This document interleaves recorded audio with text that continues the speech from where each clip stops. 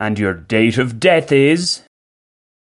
In a recent interactive video, the English comedian Ricky Gervais was asked which of the following he'd prefer: to be told his death date and live longer, or not to be told it, but live a shorter life.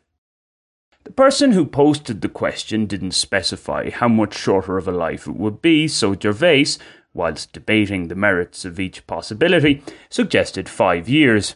I would have doubled that to make it more impactful.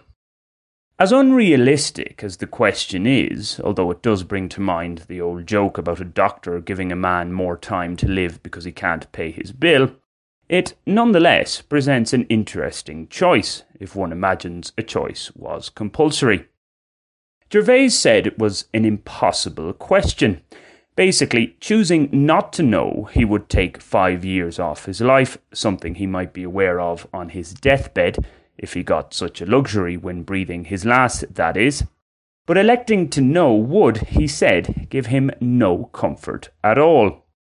In contrast, I've often thought it would be nice to know when I'm going to die. In fact, the choice above makes it somewhat of a no-brainer for me.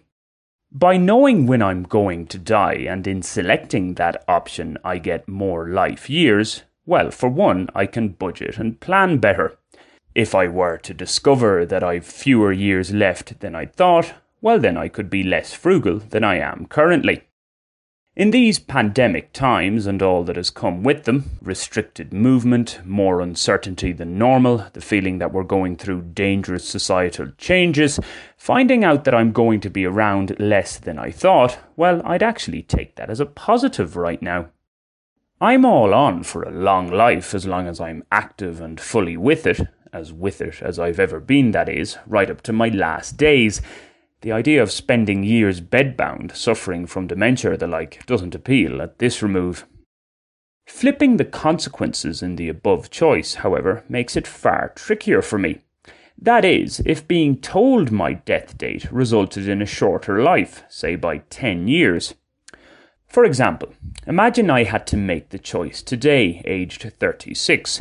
In my head, whenever I do think about this, I figure that I haven't even reached the halfway stage of my life, barring a fatal accident.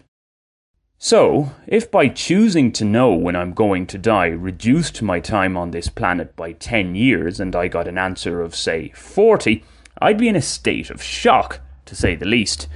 For one, it would mean that I was originally only going to live to 50, much less than I'd envisaged.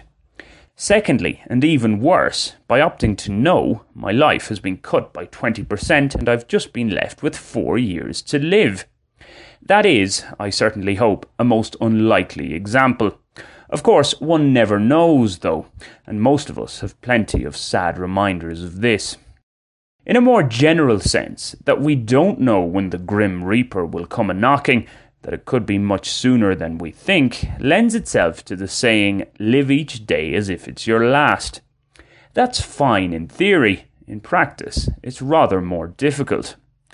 Altering such an approach slightly so as to make it less dramatic and less damaging, as it potentially could be if and when you discover it's actually not your last day, is to look to add a sense of urgency to your life, as our friend Jordan Peterson explained in a recent podcast interview. This should help one focus on more immediate issues, to work towards attainable goals and worry less about things that are a long way off, never mind reflecting too much on past mistakes or regrets. It's an outlook I'm trying to adopt, with some difficulty in any case. Live in the moment, as best one can. The powers that be are making that more difficult these days, with a glance to the future, whilst never losing sight of past lessons learnt. As simple as that, eh?